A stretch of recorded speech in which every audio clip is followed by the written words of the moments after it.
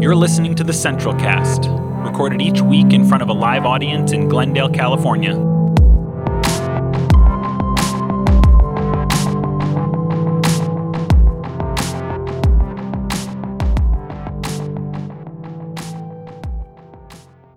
All right, so this is more like Sunday school than an actual church service this morning.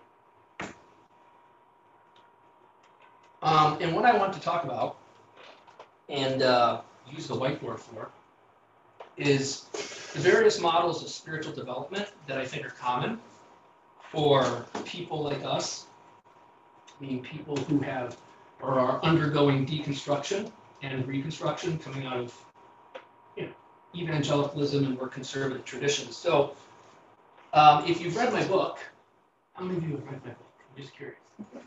Oh, okay, all right, cool. Can anybody tell me, quiz time, totally fine if nobody knows, what are the 4 models of spiritual development found or that the book is based on? They come from Morgan Scott Peck. Steve.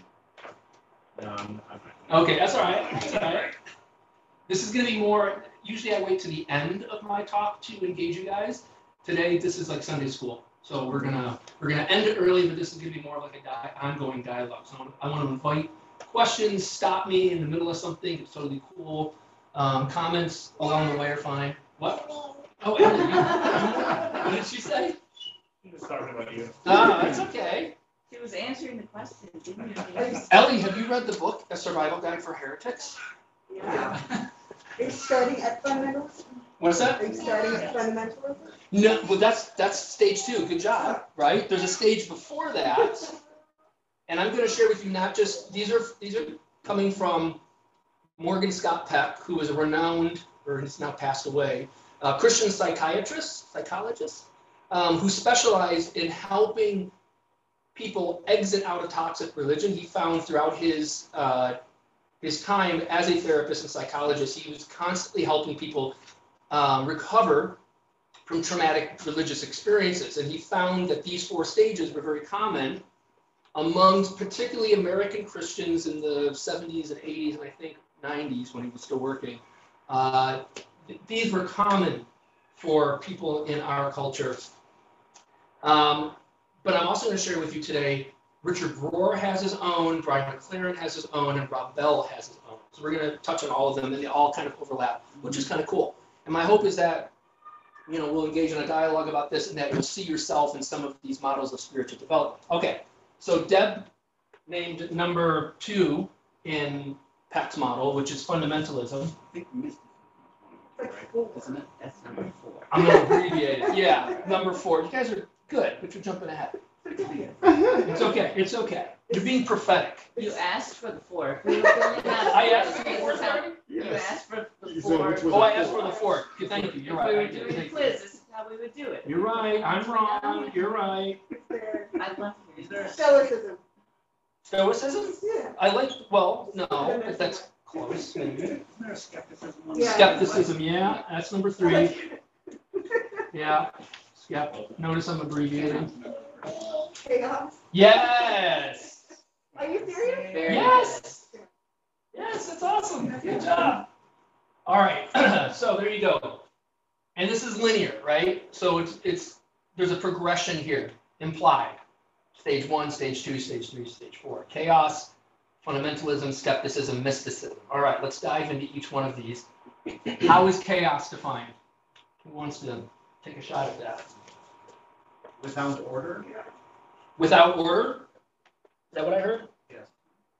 Yes. Yes. So let's talk about the experience that people often, experience as far as the sense of that life is chaotic. What are we talking about at that stage of awareness or experience? What are we talking about? Confusion. Anxiety. Anxiety about what? Confusion about what? Yeah, about the future, about other people, about. I mean, I would think of that movement from chaos into fundamentalism as like, I'm confused about the world, I'm confused about what happens after I die, I'm confused about other people in the world. I'm looking for a model to make sense of or make order of that confusion, to explain things. Yes. life feels out of control, life is full of uncertainty, and that someone mentioned anxiety, right? Anxiety is a very important feature of this stage. And by anxiety, I'm not spelling this right. And by anxiety, we mean this kind of existential, anxiety, this sense that I don't know what life is for. Life seems purposeless, without meaning, or if there's emptiness. I've got all these worries and concerns about my relationships, my finances to be particular. People often experience this deep sense of chaos and anxiety, right, in life in general. And some psychiatrists or theorists, social theorists, would talk about something called the real. Have you heard me talk about the real before? The pandemic, you could say, is an encounter with the real. The real is nature in the universe as it actually is. Random, chaotic. The universe does not care whether we live or die, yes? An asteroid could strike the Earth tomorrow, as it has done in the past, and wipe out every living thing. And the universe would just go on without us. And I think, and the scary thing is like we all know that that's what's happened before. And, we're told that it will happen again. It is inevitable. And if for some reason, let's say on the off chance that it doesn't, the sun eventually is going to die. And it's going to incinerate many billions of years from now. You don't have to worry about this right now. but the point is we all kind of realize how fragile and finite life is, and how precarious everything is, and how we are all exposed to the utter cruelty of nature, right?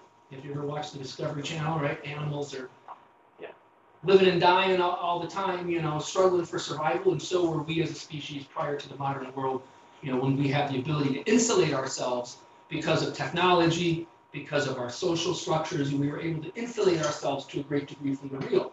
But the pandemic, in particular, reminded us as a global community just how exposed we are to the unforgiving and cruel forces of nature.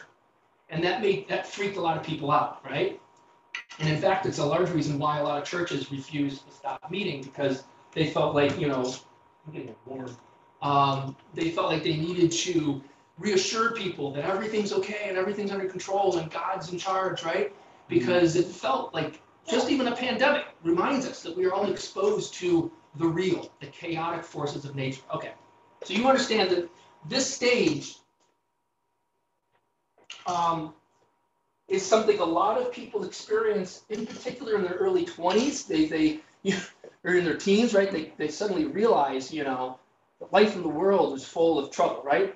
And what can happen is everybody those people go looking for answers, right? And so fundamentalism, talking specifically about religious fundamentalism, conservatism, whatever you want to define it, becomes a solution to the problems in stage one, right?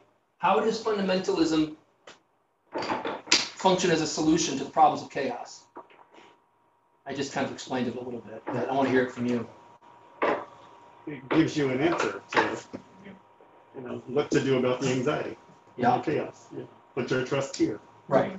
Because he's in control. There you go. Exactly. And even the things that don't have actual answers, we, in fundamentalism, meaning is associated with them at the very least. Yep. Even if I can't explain it, everything happens for a reason. Yes. There you go.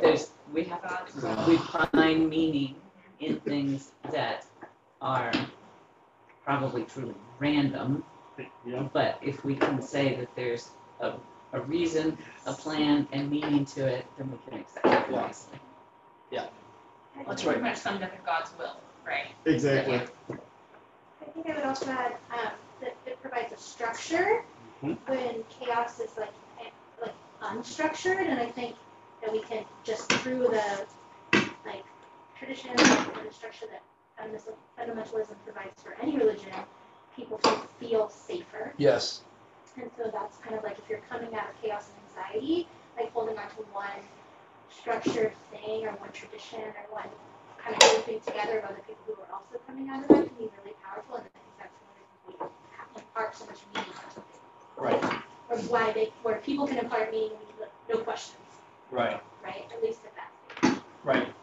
also gets really gray. Say that again? Fundamentalism gets really gray. You have the good guys and the bad guys, the white and black. Yeah. You know, Right, yes. any gradations that are confusing or chaotic. And you can choose your side. Yeah, there's no gray. Yeah. I'm just trying to write down some of the things I heard. No gray. Someone said like it offers solutions, Yep, gives you answers. answers. Yeah. Structure. Structure. Yeah. And that structure can have very little to do on the surface with like, you know, here's a definition of reality, but it can be like, you know, women are to keep silent in the church. Women are subservient to men, or gay people are, abominations before the Lord. All of those social structures can actually perform the function of offering a sense of certainty, a sense of mastery, a sense of us and them, clearly defined tribal boundaries, which in turn is actually a kind of catharsis, right? Again, it provides that sense of knowing, this sense of, oh, okay, I'm part of this greater structure that everybody fits into that provides, me as a bulwark against the chaos and anxiety of existence. Yeah. So it provides social hierarchies, right? Social hierarchies, which again function in large part, unconsciously as catharsis, as psychological relief against the chaos and anxiety of existence. It tells me how I'm supposed to respond to things. Yeah. I don't have to figure that out. Right. Someone's gay, I know what I'm supposed to say. Mm-hmm. I don't have to deal with their humanity. I don't have to deal with the complications of the relationships. I just know what the answers are, and they need to accept those. Yeah, yeah. Now, for a lot of people, they never leave stage 2. Because let's be honest, it functions like a drug. You think about, why drugs and alcohol work as escapes from trauma and coping mechanism, right? This is a coping mechanism, yes? Mm-hmm. Coping mechanism for this, for trauma, for anxiety, for chaos. You can think of stage 2 as being like working like drugs and alcohol, right? It functions as an escape from reality, an escape from trauma, an unconscious coping mechanism, right? And allows people to avoid an honest confrontation with themselves and an honest confrontation with the world and life as it really is, because that's scary. Going to therapy is often a way of, getting out of stage 2. So now, for the lucky few, I guess, a lot of us, we all kind of went through these. And here's the thing, like, I personally didn't start in stage 1, I feel like. I was born at stage 2, like a lot of us, right? I was going to say the same thing. A lot of us feel that way, yeah? Yeah. But my parents, their story, the whole reason that they got into Pentecostalism, if you're familiar with Pentecostalism, that tradition of Christianity that's about, the supernatural, speaking in tongues, divine healing, exorcisms, that particular branch of Christianity. What brought them into that was a distinct sense that their lives were utterly meaningless, that they were exposed to all this chaos and uncertainty, and they went looking for answers. Anybody start at stage 1 in here and were drawn into religion or from stage 1? Would you call growing up with a stubborn atheist his own kind of fundamentalism? Ooh, that's interesting. Essentially, for sure. Yeah. The cult of. Yeah. Non-belief? Yes. Yeah. So, Devin, I've never heard that before. So you grew up, or maybe you told me and I forgot because it was years ago. Tell us more about that if you don't mind. My father grew up Catholic and then went very hard the other way. Okay. So my whole life he was very anti-religion. Yeah. And how did that affect your approach to it, to religion? I thought it was ridiculous. Yep. So, he had the same stubborn answers. They were just on the other side. Okay. Okay. Can I kind of? Yes, Des. So, I think a lot of people are born into fundamentalism, but I think that without without the idea of chaos being like also part of that fundamentalism, Yeah. they don't talk to us about the chaos without this, Yeah. then we don't actually belong to it. So, I think fundamentalism functions and stays in power because those of us who are born into fundamentalism, but we still experience the anxiety of chaos through the stories and our parents' if you don't do this, like all of those things. So I think Right. that to say yes, you can be born into that, but we're never actually skipping chaos. It's a good point.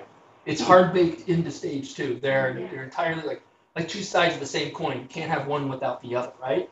That's a great point.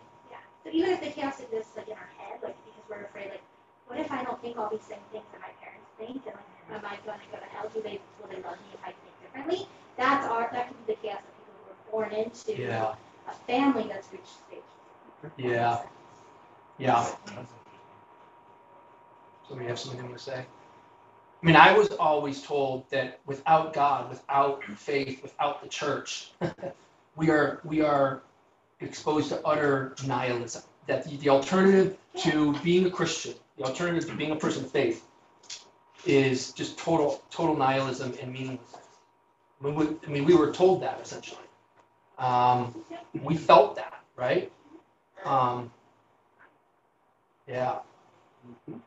And in a sense, you could say that the underlying psychological mechanism that made us, so many of us, so passionate about our faith was this fear that without it, we're nothing, and that everything is nothing. Yeah, that's interesting. Okay. So, a lot of people just stay here, right? They just kind of live with the God addiction. Mhm. And but a lot of times, what happens is, after you spend a lot of time here, if you're an honest and a thinking person, maybe a little courageous, a little brave, you begin to see the cracks, right? In the theology, in the social hierarchies, you begin to see the abuse. You begin to see all of the problems inherent to this stage, right?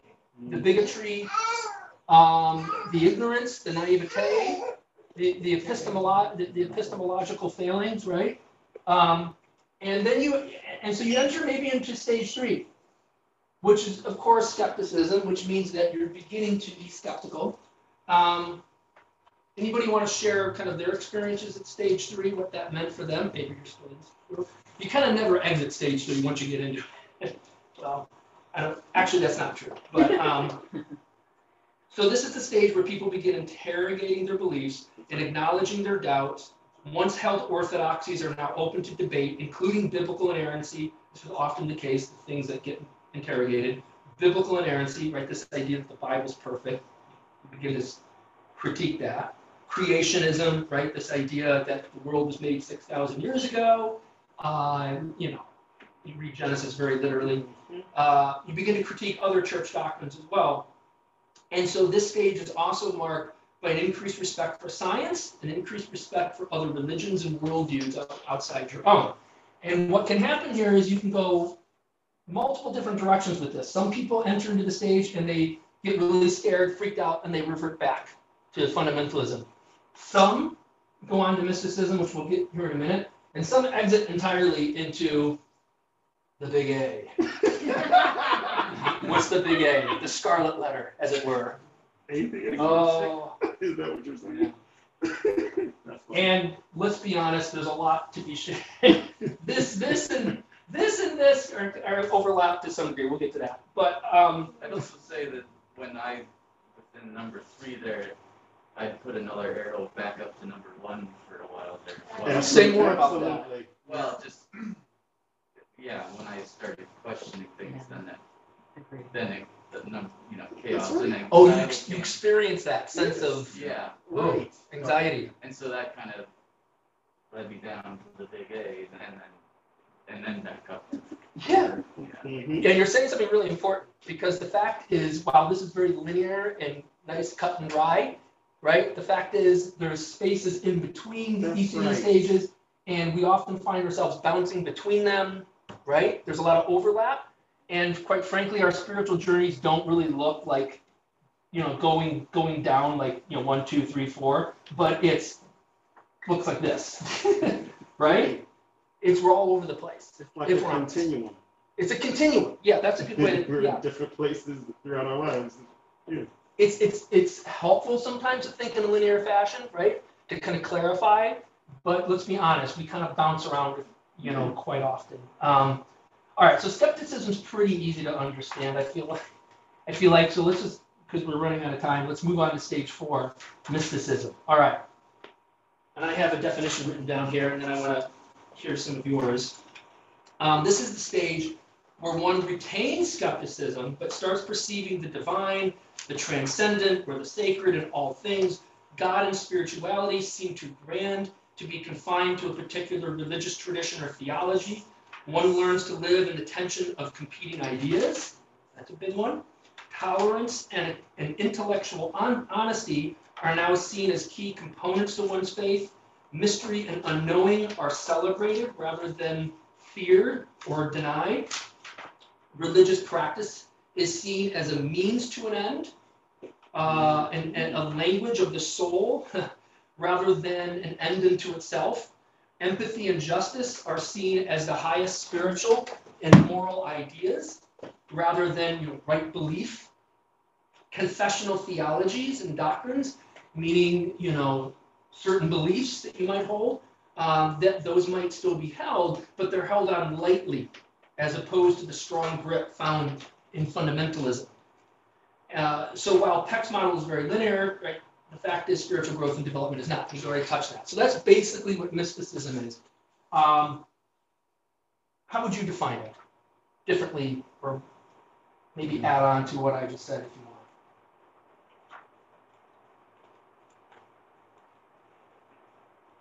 I would say that I think that there's, it's very closely connected to skepticism, but with less anxiety. Yeah. Like being okay being skeptical about things, but being at peace with what that might mean for yourself and your spirituality and what that and being introspective, but without the fear, because a lot of us, or a lot of people, I guess, are kind of pushed into skepticism because they're pushed out of the social hierarchy of fundamentalism because the solutions and answers it provides are against who they are as a human being, right? Like people can be pushed out of fundamentalism and want to stay there, and then they're back in this chaos of skepticism. Yeah. But mysticism is kind of when you can be okay with what that might mean, and then for me. Cool. How is mysticism and atheism related?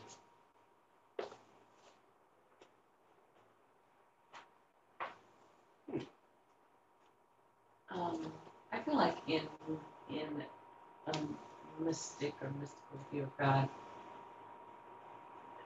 you said something in your definition about the idea of God being bigger than what a particular belief system can Right. hold. So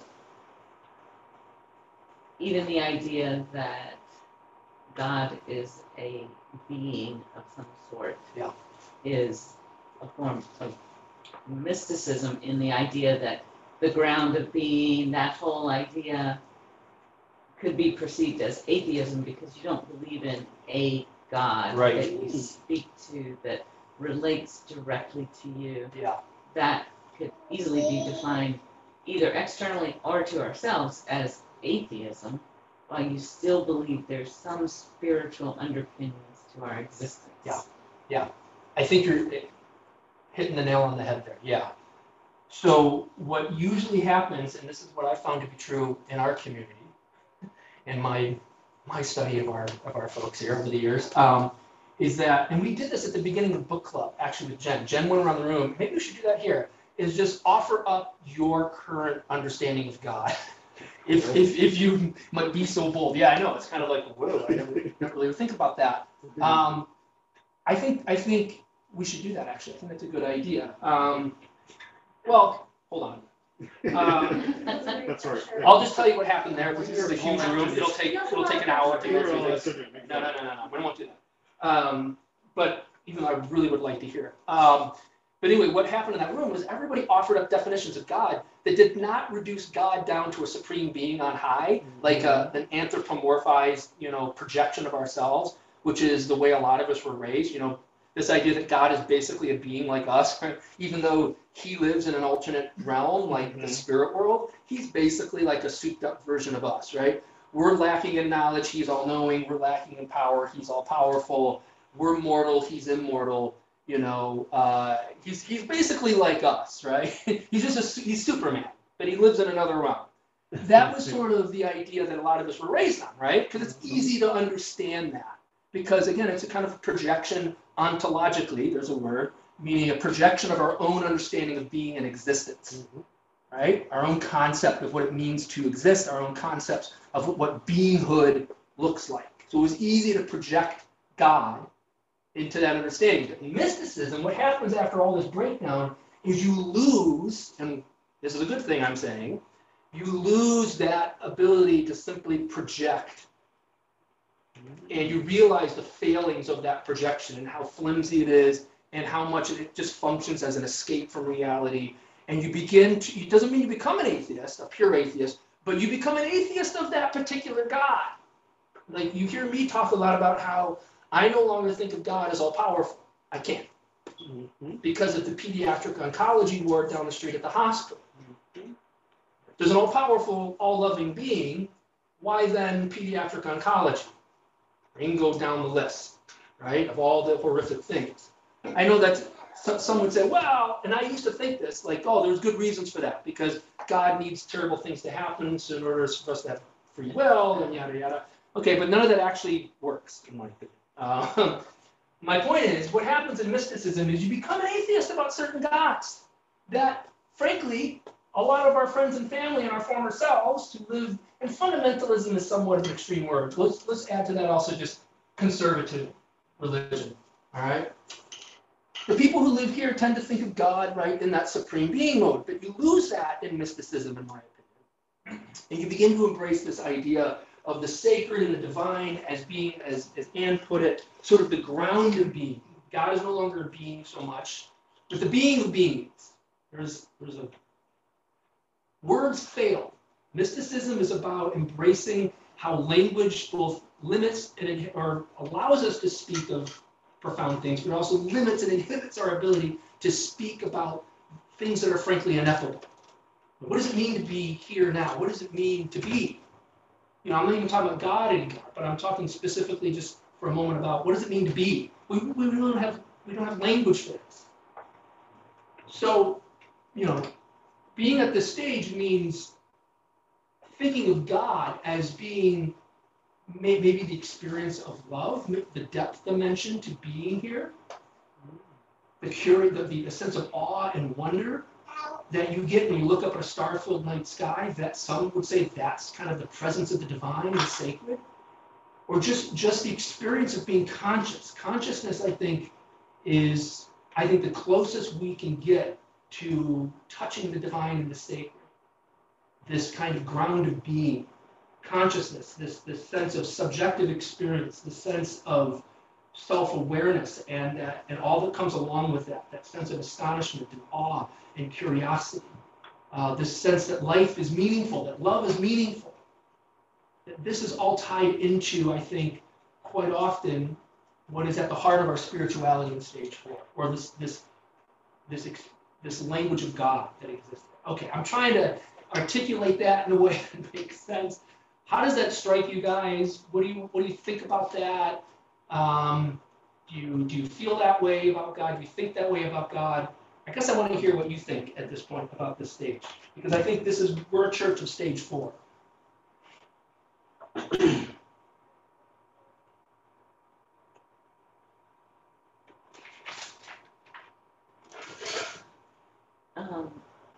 I think the difficulty that you're having articulating it is just illustrates the fact that it's impossible to articulate. Yeah. So I am in this stage, but I'm an accountant by trade. I'm an accountant in the core of my being. I like logic.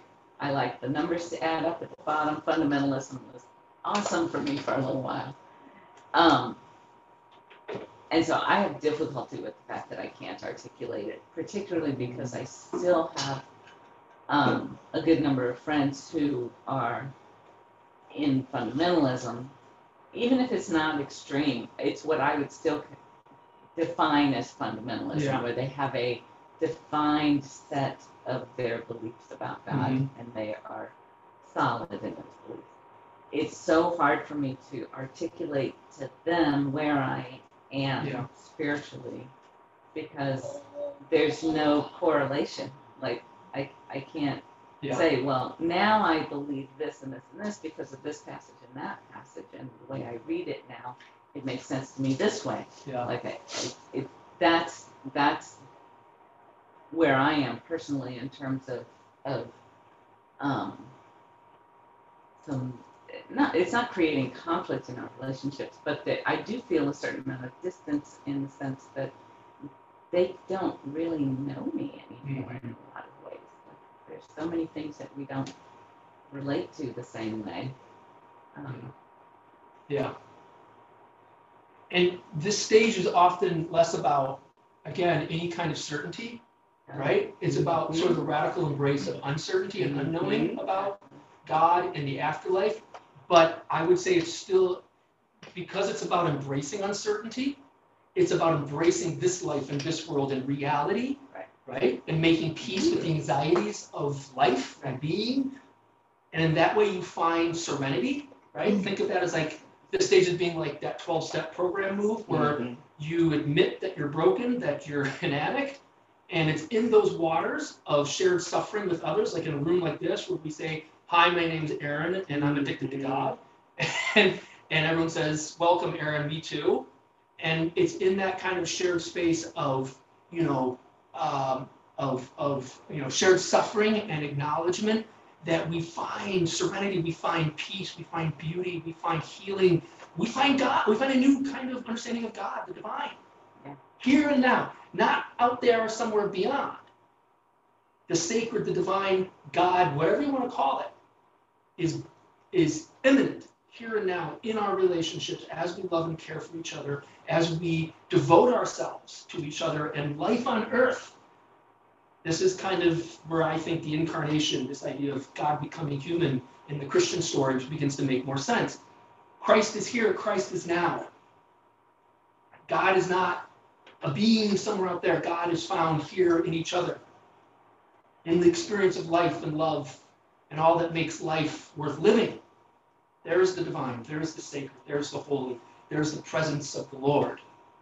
Jesus said, I was the hungry person you fed. I was the thirsty person you gave water to. I was the stranger you welcomed, etc. That was me. God is found here in each other. God is incarnate in this life, this world. We are temples of the Holy Spirit, the New Testament tells us. Yes? We are the body of Christ. Yes? There's these ideas baked into New Testament Christianity. We are God. We, in this life, this world, is in fact the heart or the home of the holy. And that's sort of, the stage for mysticism. Again, that's tied into sort of like this atheism. It's kind of like denying certain understandings of God that are traditional, right? And embracing one's unknowing and learning to find depth and beauty and a kind of divine and sacred presence in this here and now. And suspending the debate over theism and atheism. That's kind of beside the point. One begins to see those debates between atheists and theists, online, as sort of missing the point entirely. Who could say such a thing? Anyway, all right. Even though I frankly side with the atheists in this argument, because what they're attacking is the God of fundamentalism, which I think is dangerous to believe in and really harmful. Steve, did you want to say something? I think one of the dangers of all of these stages is there is fundamentalism in all of these stages. There can be. That can happen, right? So fundamentalism, stage 2, as fundamental Christianity or fundamental religion, I meet people in my studies all the time who are fundamental mystics, and they're they hold on to their ideas so tightly in their mysticism. Or obviously, there are atheists who are very fundamentalist atheists. There are atheists who are very open and so I think it's part of the challenge of moving through the stages is sort of holding on to be sort of maybe Rob Bell directed, holding on to everything with sort of an openness and an open hand, not refinding your fundamentalism, or to, as Pete says, to not sort of make an idol out of any of the other stages as you're moving out of your idol of Christianity. Because this can be an escape from, Yes. reality and uncertainty and unknowing, and just another way of coping with life's innate difficulties. Yeah, absolutely true. We have a few minutes left. Let me just bring up Bell. These are the three views that are quite overlapping with Peck's order, disorder, reorder. So Rob Bell puts these stages of development as order, disorder, and then reorder, or reconstruction, I guess we would say here. And then Rohr puts it, Richard Rohr, who's sort of the boomer Rob Bell. I'm sorry, I'm sorry. Bell's this is sorry. Who knew that? Who just said that? I do. Oh, okay. So you know your My research. good job. That's what Bell is me, we, and then everybody, everything. So it's just outward movement. What's that? That sounds like Rob. That is so Rob Bell. Everybody, everything. Yeah. So I like that because it's sort of like this outward flow of, spiritual development begins with like, it's all about me and I need comfort, I need answers, to being about like, well, it's really about us, like us doing community together, us finding, what's good and worthy to be acclaimed and, together. And then it's like, you begin to see the connection between everybody and everything at the end, which again is the kind of mystical view, right? This idea of oneness. Mysticism in a lot of different traditions, not just the Christian tradition, is about oneness, not just with God or the divine, but with each other. And then McLaren's 4 stages: simplicity, complexity, perplexity, and then harmony. So simplicity, complexity, I'm abbreviating, perplexity, which is sort of like skepticism, right? Perplexity, and then harmony or solidarity. We'll say solidarity. Again, that sense of oneness, right? Sense of connection to everything and everyone, which provides us, I think, with a rich sense of meaning, yes? We go to fundamentalism looking for meaning, but it's kind of this shallow, harmful sort of area that provides meaning, but it's ultimately comes packaged with all these other harmful things. Meaning can be found, right? A sense of depth and hope can be found in this stage 4 by all the ways that we talked about. All right, briefly, reactions to this? Anybody have any questions about that? Lots of different ways of thinking about spiritual development here.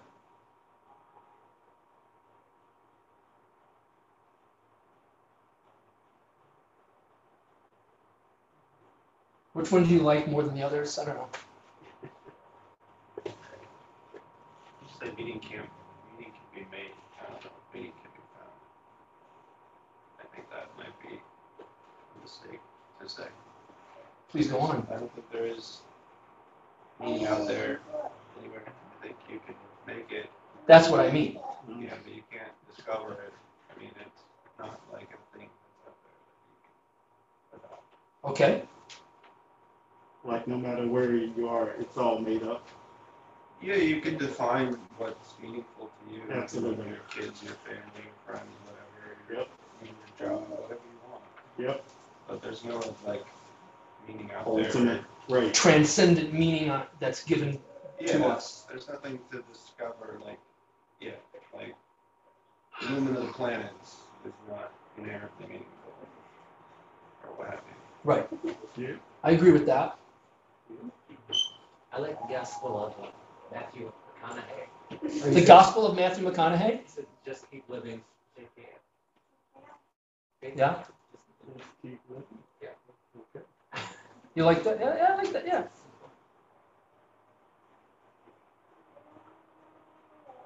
I like reminding myself that this is true just for the human condition. It does not necessarily have to be Christianity. Like all of this is what every human goes through Yes. in their life to create meaning for themselves, right? So this isn't about the Christian faith necessarily. So kind of what was being said. It's like, yeah, you can be fundamentalist mystic, but that doesn't necessarily mean that you're in level 4 or whatever, if that makes sense. Like, it's whatever you decide that's going to be your ticket out of chaos.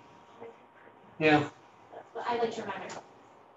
And it is pretty, it's a pretty Western modern model though, right? When you think about it, I'm thinking about indigenous religions, what we know about indigenous religions prior to colonialism, even after colonialism, what we came to understand about them, and other forms of shamanism and paganism from around the world, you know, when you study those, and it's not even fair to call them religions necessarily, because that's even like a Western mindset. Those are like ways of life or worldviews. I don't know if it's fair to say that perhaps it is to say that their responses to this sense of, you know, the need to create order out of this world, to, you know, their myths, their stories, just like in the Bible, you know, are ways of constructing meaning out of the utter nothingness. And that's beautiful, right? That's beautiful. But I don't know if it's fair to say that this really is true outside of a Western modern culture experience, right? I don't know. I think it would be fair to say that humans try to leave chaos Yes, in some way, or try to make sense out of chaos. that's true. And even if it doesn't follow like this more linear kind of thing, I think at least this is trying to make order out of the chaos that we're experiencing, and we're like, how did we make it out of chaos? That's a really good point. And actually, I'm going to do a talk in a few weeks about the indigenous religion of the Tongva Gabrielinos, we have a land acknowledgement statement to make as a church that, you know, we're going to acknowledge that we're on unceded Tongva land here, right? As a way of, you know, further participating in our social justice ethic here. But one of the things I'm going to talk about is how even the Tongva, their myth is that prior to, you know, this world, everything was chaos, and that the gods, you know, created this world out of chaos. And if you read Genesis 1, right, it says in the beginning, right, that darkness covered the face of the deep, which is symbolic of chaos and disorder. And God said, let there be light. Right? So even throughout a lot of indigenous religions, and even within our own Judeo-Christian tradition, there is this idea that our religions are responses to the innate chaos that we all sense as being part of reality and fundamental to reality. So that's a great thing. Thank you for reminding me of that, Desiree. All right, any more thoughts before we conclude? Yeah, Steve. I'll just say, for me, I resonate really strongly with Roar's model. Okay. I think that I resonate with the fact that it's not a continuum, that there isn't an end point or an end goal, but it's an ongoing process that we find ourselves in. Yeah. That seems to me to line up with that lines up with history. That's just Campbell's hero journey. That's the Bible. That's like everywhere I look, it sort of is this like everything's going through this cycle of like things are in order, chaos happens, we reorder it, we move forward a little bit more, and then we continue, and then disorder happens again, and then we reorder, and that sort of feels like how life goes, and the constant process of remaking a meaning as we kind of progress and move forward. Yeah. I don't know. I think I've always struggled with like the Peck and McLaren kind of view is this idea of like there is a sense of enlightenment or something that you can ultimately reach in which you have arrived. Yeah. In which you are the enlightened one. You are the mystic. Yeah. The sort of there's kind of always an idol you can hold up at totally, as the end point, as opposed to the constant remaking and renewing to continue to just move forward. Yeah. Although in McLaren's book, when he gets to the end, he does say, and then you go through the cycles again. Yeah. That even from the perspective of mysticism, then even within that, you go through these cycles, and you're constantly not repeating as in going back, but repeating the philosophical cycle along the way. Yeah. I like that. Mysticism in this model is an innately difficult space to stay in. Like, our minds are meaning-making machines. We're looking for certainty to some degree. So I think it's pretty regular and normal to fall back and forth from mysticism into skepticism and back and forth. And other places along there too. But I like that revisiting our journeys aren't linear. We do move back and forth. even if not in our entire worldview, in certain spaces or things that we haven't confronted in Yeah. ourselves yet. Well, in the coming weeks, one of the things I'm going to be talking about upstairs is touching upon what Jason said. How do we make meaning now? How do we find meaning now? How do we collectively and then individually find meaning? What are the stories? What are the stories, shared stories and individual stories that can help us find meaning in this world and find a kind of, again, this sense of oneness, this sense of deep connection to something bigger than ourselves? Because I think that is kind of at the heart of who we are now, and it's beautiful, and we're going to find it in different ways. I'm not going to be like the guy telling you, here's where you're going to find it. Here's the story that works for everybody. But I think I've been doing a lot of reading on that subject, and frankly, Christina Cleveland's book, God as a Black Woman, is going to be integral to my talks about that, because I think she's doing something quite profound that we're not really talking about. Well, we are, but we need to talk more about it. Okay, good stuff. Let's conclude. It's hot. Let's close with a word of centering prayer as we leave. Loving God, whose name we do not know, Creator, divine, sacred, the source, fill us with love for each other, fill us with hope for the future, fill us with a sense of commitment to this life, this world, and the loving embrace of those in it. In Jesus' name, amen. All right, my friends, thanks for being here. Finish, I guess, the muffins. But yeah, see you next week.